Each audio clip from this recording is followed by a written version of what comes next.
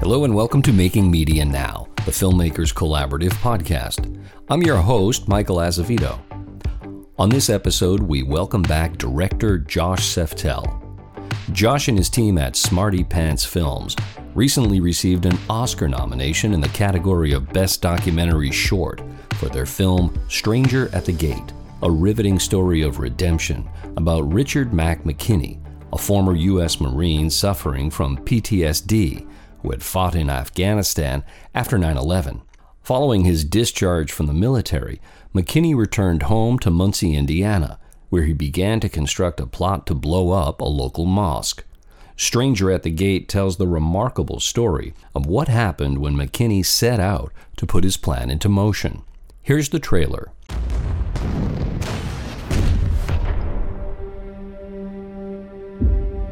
When I first saw him, I remember saying, there's something not right with this guy. It was a little scary. He seemed to be like a redneck. He was walking kind of fast, his head was kind of down, pacing back and forth. I was hoping for at least 200 or more. Dead, injured. You know, he thought he was doing the right thing. He was at war with Muslims in his mind. When I tell people this story, they tell me that they don't believe me. My dad calls my mom the Mother Teresa of the Muslim community, and it's definitely true. I invited him over for dinner. I couldn't help it except to make him feel from my heart that he is welcome.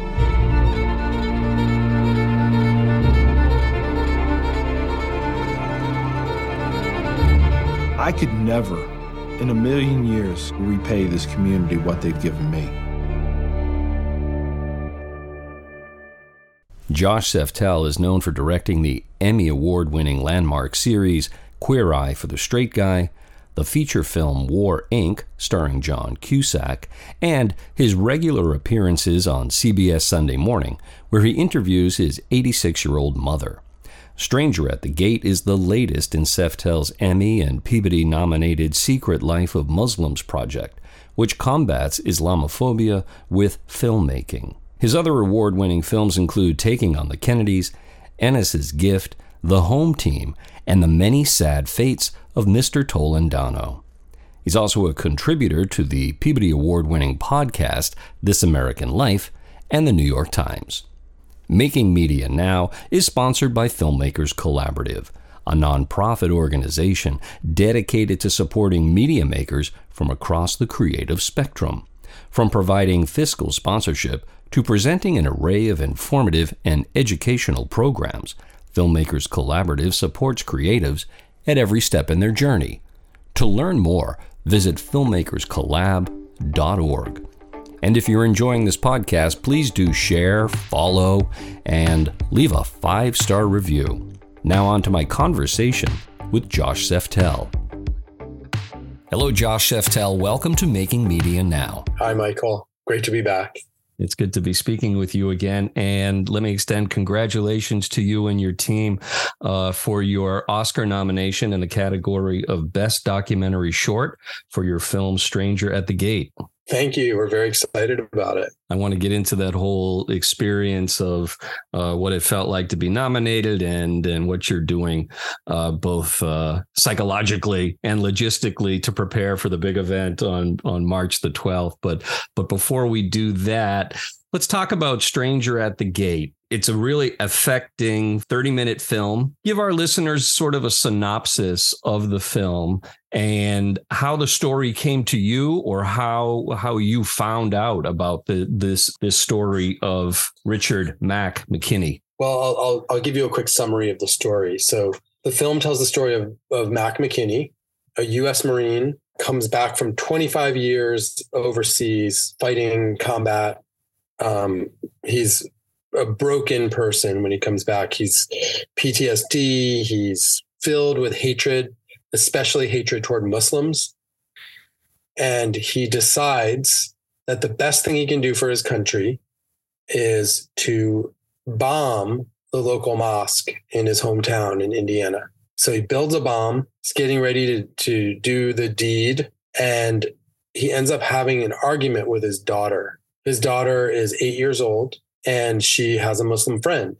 And he finds out about this and he flips out on her and they have a huge fight and they're yelling at each other. And he runs to his room and he's weeping. And, the guy's a mess. And he decides that what he needs to do is he needs to go to the mosque to do some reconnaissance, to get proof of how evil these people are prior to doing the bombing. So he goes to the mosque. When he arrives, the people at the mosque, the congregants who are, a blend of different people. There are some Afghan refugees. There's an African-American convert.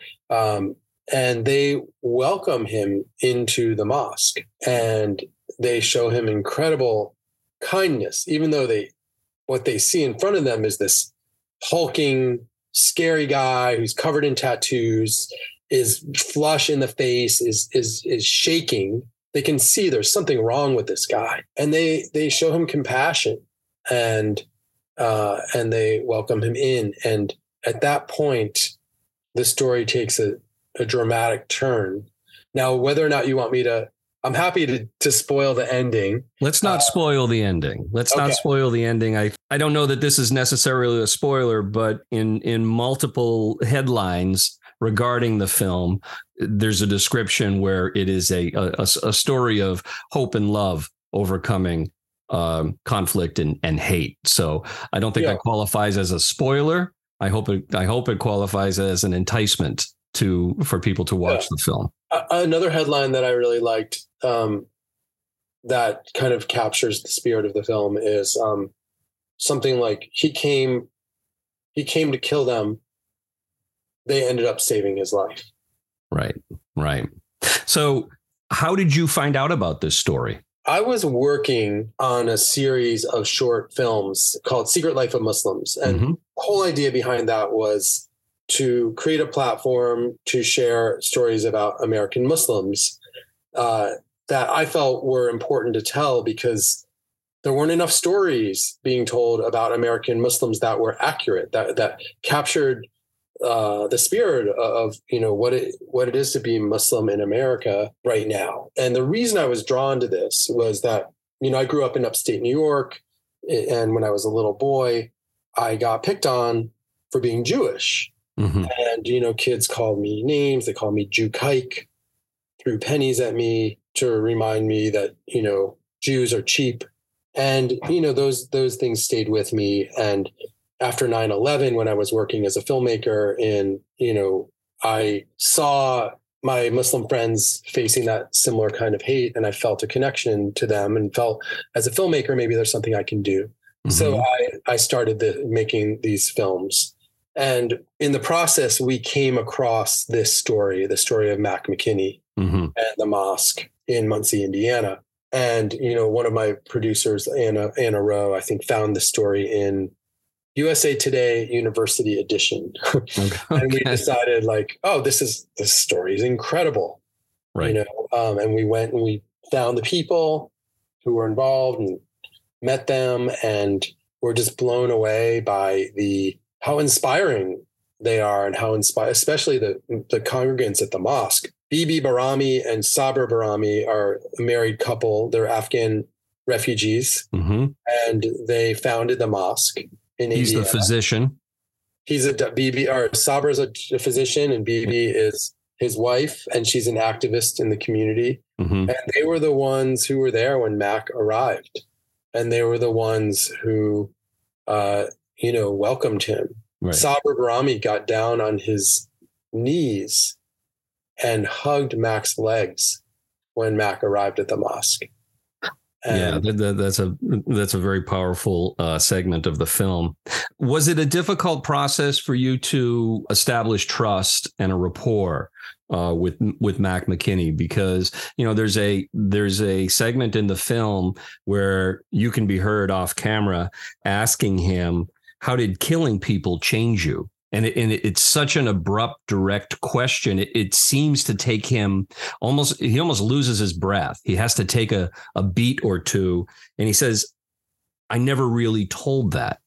And from the viewer's perspective, and I'm assuming this is obviously a deliberate choice, we still don't know what his decision was when going to the mosque at the time you posed that question. And as a viewer, I'm thinking, are you referencing killing people in the military or killing people in the aftermath of what was going to be a domestic terrorist event? I would imagine you've got to feel pretty secure in your rapport with a subject to come at them with a question like that. We had talked a lot. We knew each other well at this point, and I made a point of spending time with him and talking to him a lot before the interview. You know, the way that I approached it was I wore a microphone as well, you know, because I wanted to make sure that with this film, I knew that there were going to be moments in the interview that would be really important.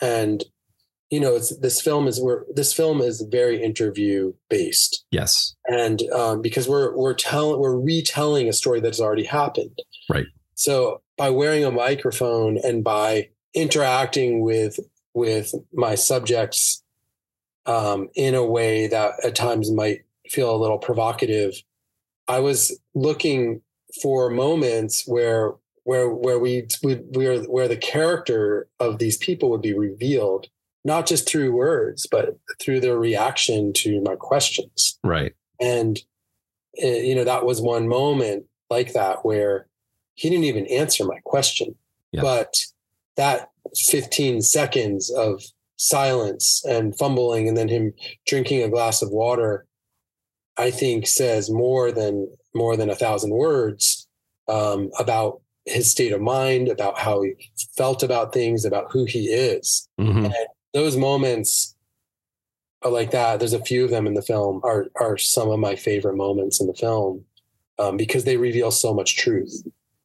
And there's an inanimate object that is referenced a couple of times in the film, which I thought served as such a powerful metaphor. And that inanimate object is a paper target on a shooting range. And it's referenced, I believe Mac is quoting or paraphrasing a military supervisor who tells him at one point, think of the people you're killing in a combat capacity as human as that paper target. And then later in the film, he has a dream about this paper target. Any thoughts on that? It's one of my favorite parts of the film is, you know, Mac had to find a way to cope with killing when he was in the military. It wasn't going well. And so he went to one of his superiors and he said, what should I do? I'm losing my mind. And the guy said, you have to think of them as paper targets. They're not people. They're not human. They're paper targets. And if you can do that, you'll be fine. And so essentially he was saying to Mac, you got to flip the switch. Right. They're not people. Dehumanize them. And so Mac did that to cope. But when you come back to the States and you're not on the battlefield anymore, you know, you have to find a way to flip the switch back. Right. And I don't think he knew how to do that. And as a result, his hatred for Muslims, it persisted and prevailed, and to the point where he was ready to commit mass murder on American soil and to kill 200 innocent people who would be observing on Friday night prayers. He didn't know how to flip the switch back, and that was the paper target concept. And yet an interesting distinction is that, at least on a subconscious level, he talks about a dream that involves the paper target, but the paper target responds in a very human way.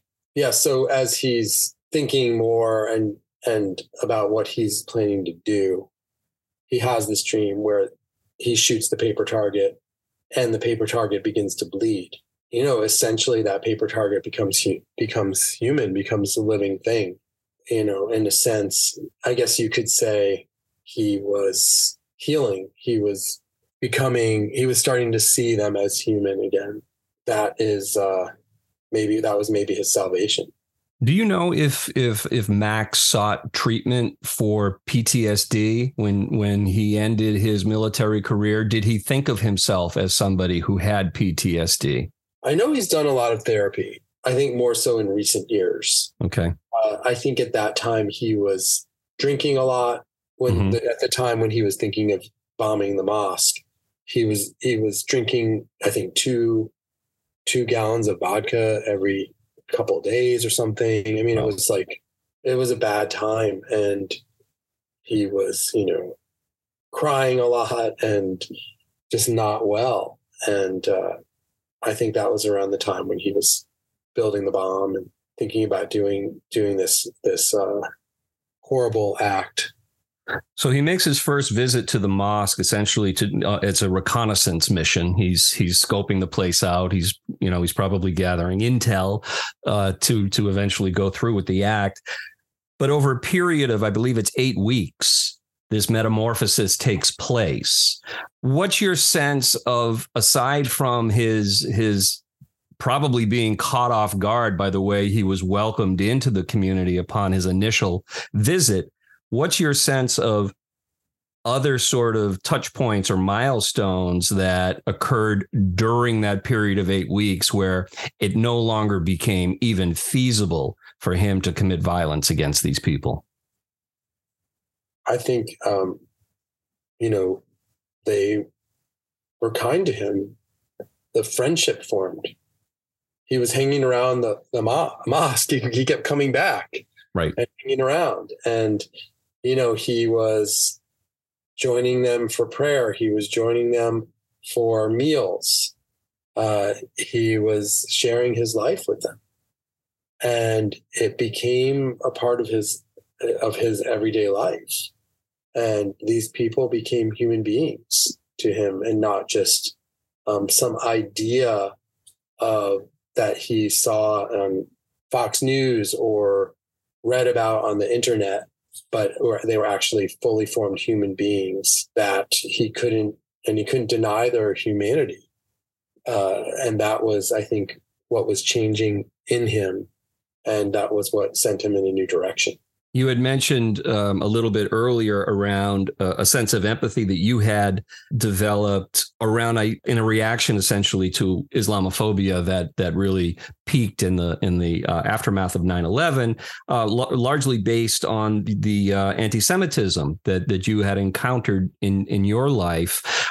Did you have a sense that in Mac's world, anybody that wasn't like him, in other words, the generic other, were groups that his psychological makeup would allow him to easily dismiss, or was that a byproduct of his military training? I don't know how someone develops that level of hatred. I think when you're on the battlefield and people are shooting at you and they all seem to be from one group, right. In this case, many of them were Muslim, they become the enemy. Right. And then when you're shooting back at them and possibly killing some of them, the way you cope with it is, I think in Mac's case, was to think of them as not being human. And, I think that was the foundation of his hatred. Did you get the sense in following his growth that this is an ongoing process for him? What has he been doing to address his own psychological blockers in the aftermath of the conversion that he made? I guess I'll tell you what happens at the end of the film. Spoiler alert. Yeah, here's the spoiler. Pause here, everybody, and go to YouTube or the New Yorker to watch this film. That's right. It's free on YouTube. Watch it and then come back. So Mac. Not only did Mac end up not bombing the mosque, he ended up converting to Islam, joining the mosque. Then the members of the mosque found out that he had intended to kill them.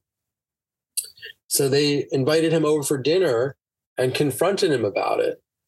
And he explained that why he was thinking that way and how he had changed and that they had changed him. And they forgave him. Right. And then ultimately he became president of the mosque. Yeah, which is incredible. Just incredible. Yeah.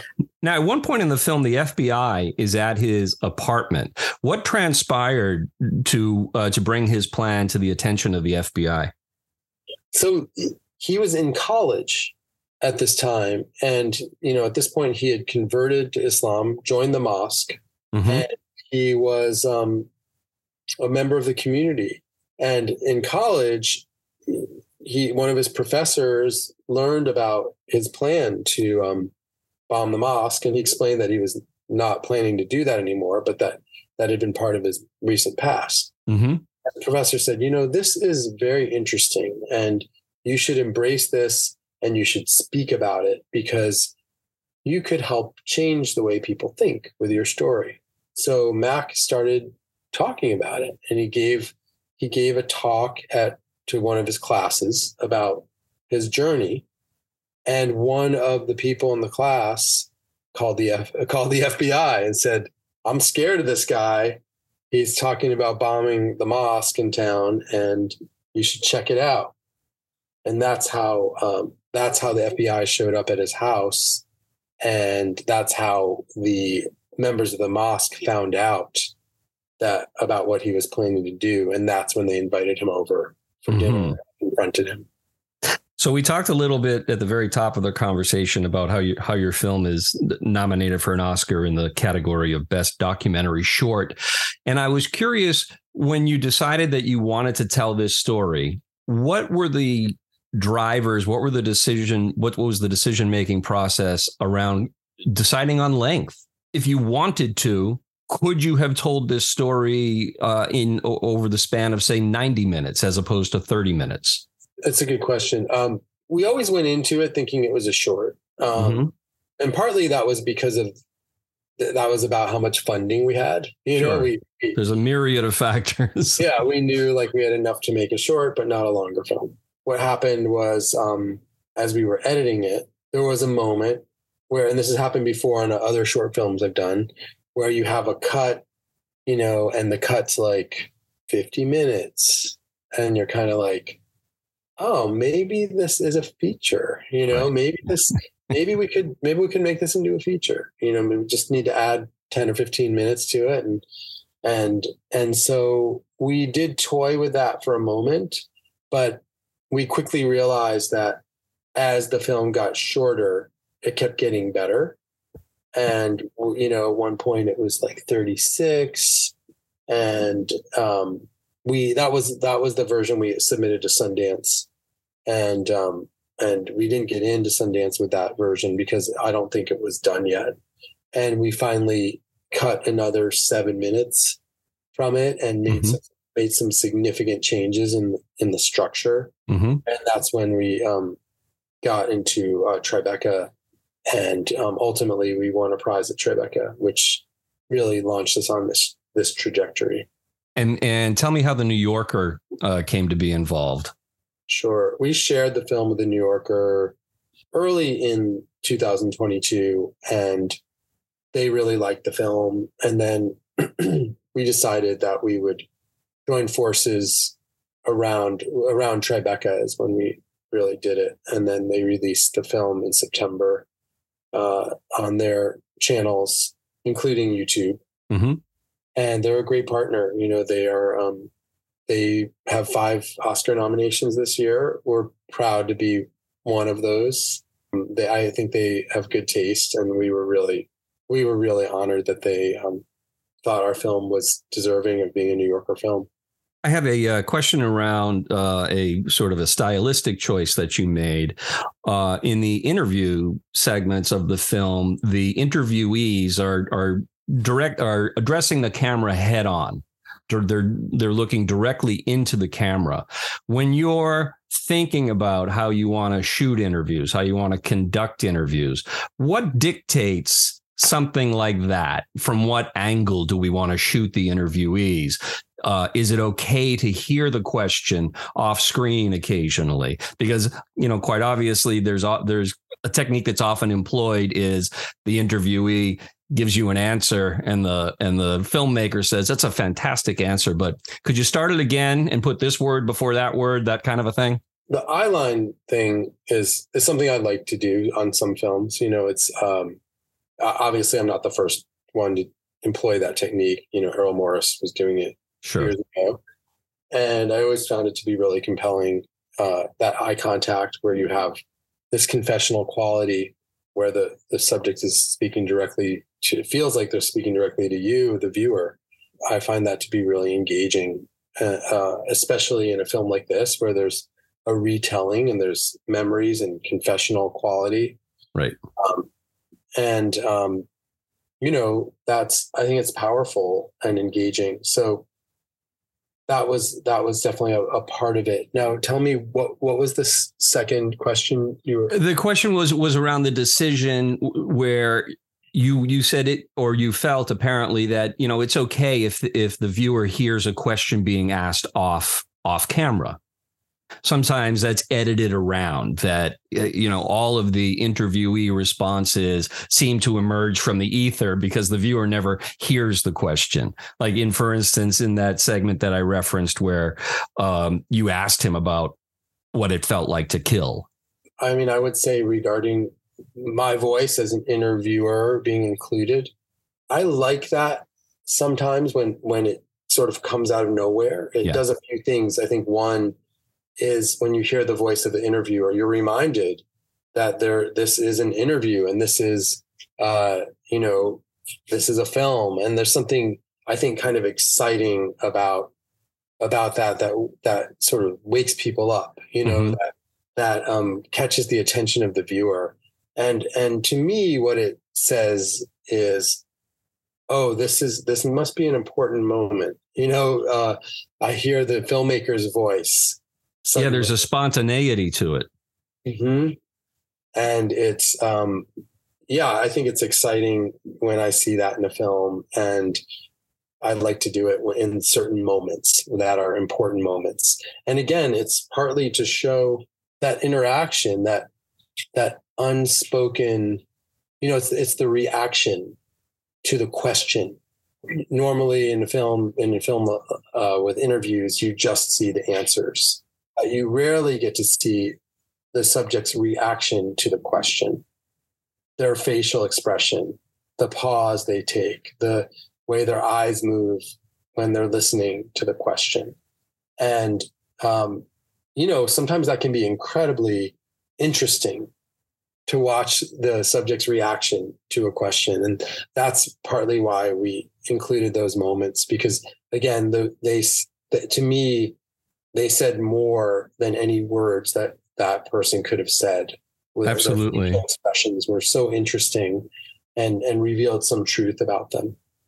Yeah, it's so interesting because you particularly say in that one instance that I mentioned, you see Mac McKinney considering the weight of that question in real time. There's nothing that feels prepared about that exchange at all, which makes it all that much more powerful. Yes, agreed. Tell me about what the morning was like when you found out that your film had been nominated for an Oscar. The Academy asked us all to record our reactions on video, like selfie video. Okay. I had very little interest in doing this. In fact, I was not going to participate. And then some of the people on my team said, no, let's just do it. We'll all do it together on Zoom. And if we don't make it, we'll just trash the video. And if we do make it, we'll have it. And so I was like, all right, fine. We're it's 8:30 in the morning, January 24th, and there's 6 of us on Zoom, and we're all watching, and they get to the best documentary short. And they read the first name, it's not us. Second name, not us. And, now we're all starting to like shrink a little bit in our seats, get a little lower, third name, not us. Some of us are starting to put our faces into our hands, and fourth name, not us. And we're like, oh, well, we didn't make it, And at this point, we're tiny. Everyone's shrunken down into the bottom of their screens. And suddenly the fifth one was us. And all of us in unison, just all 6 of us just popped up. Yeah. Back to our original size. And we just did not expect it at that point. And we were delighted. And a large part of it is just that we know what it means, that it means that this film will be seen by so many more people Right. And this message of, the idea that love conquers hate, which is something a message I think we need right now, is going to be out in the world in an even bigger way. I mean, since we were nominated, you can just watch the YouTube views. They're going up by thousands and thousands of views every day. Right. And that's really exciting to us. Yeah, it's love conquers hate, and it's that admonition that, dare to see your perceived enemy as a human being, and then run your hatred through your brain again and see if it survives that experience. That's a great way to put it. I love that. Nobody going to the Oscars can get away with not being asked this question. Who are you bringing and who are you wearing? I'm bringing my wife, Erica Frankel, who's also a filmmaker. And I'm also bringing Malala Yousafzai, the Nobel That's right. I read about that. Winning executive producer of our film. And amazing. We're very excited to be going all together. And, Malala really believes in this film. And, she said, this is a film we all need right now. Yeah. And it's exciting to have that kind of endorsement and that kind of support, because I think in many ways, Malala is the human embodiment of the message of our film. Right. She represents compassion, education, and also forgiveness. That's what our film's about. And Josh, I would be remiss in having a conversation with you if I did not ask how your mother was.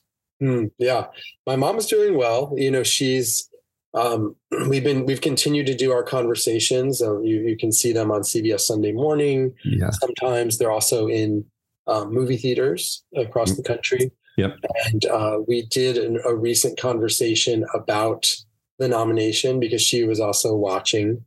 And I love it. We discussed that. That's playing in movie theaters right now. And it was a fun conversation. She's very excited, probably more excited than I am. And, it means a lot to her. Is she still in Florida? She is. Yeah. And she really wants me to talk to Brad Pitt if I see him. So you can't let your mother down. Come on, Josh. Certainly not. Well, sincere congratulations from everybody at Filmmakers Collaborative. The film is Stranger at the Gate. You can see it on YouTube. You can go to the New Yorker website and see it there. And I've been speaking with the director of the film, Josh Seftel. Thanks so much, Josh. And we will be watching and eagerly anticipating the outcome of the category award at the 95th Academy Awards, aka the Oscars, on March the 12th. Thanks, Michael. And I one last thing. I just want to say a thank you to Filmmakers Collaborative for being our partner on this film, and and for being our fiscal sponsor. We love working with you all, and we wouldn't be here today without you. So thank you for your partnership. That sounds great. Thanks, Josh. Be well. Thank you so much. Thanks for having me.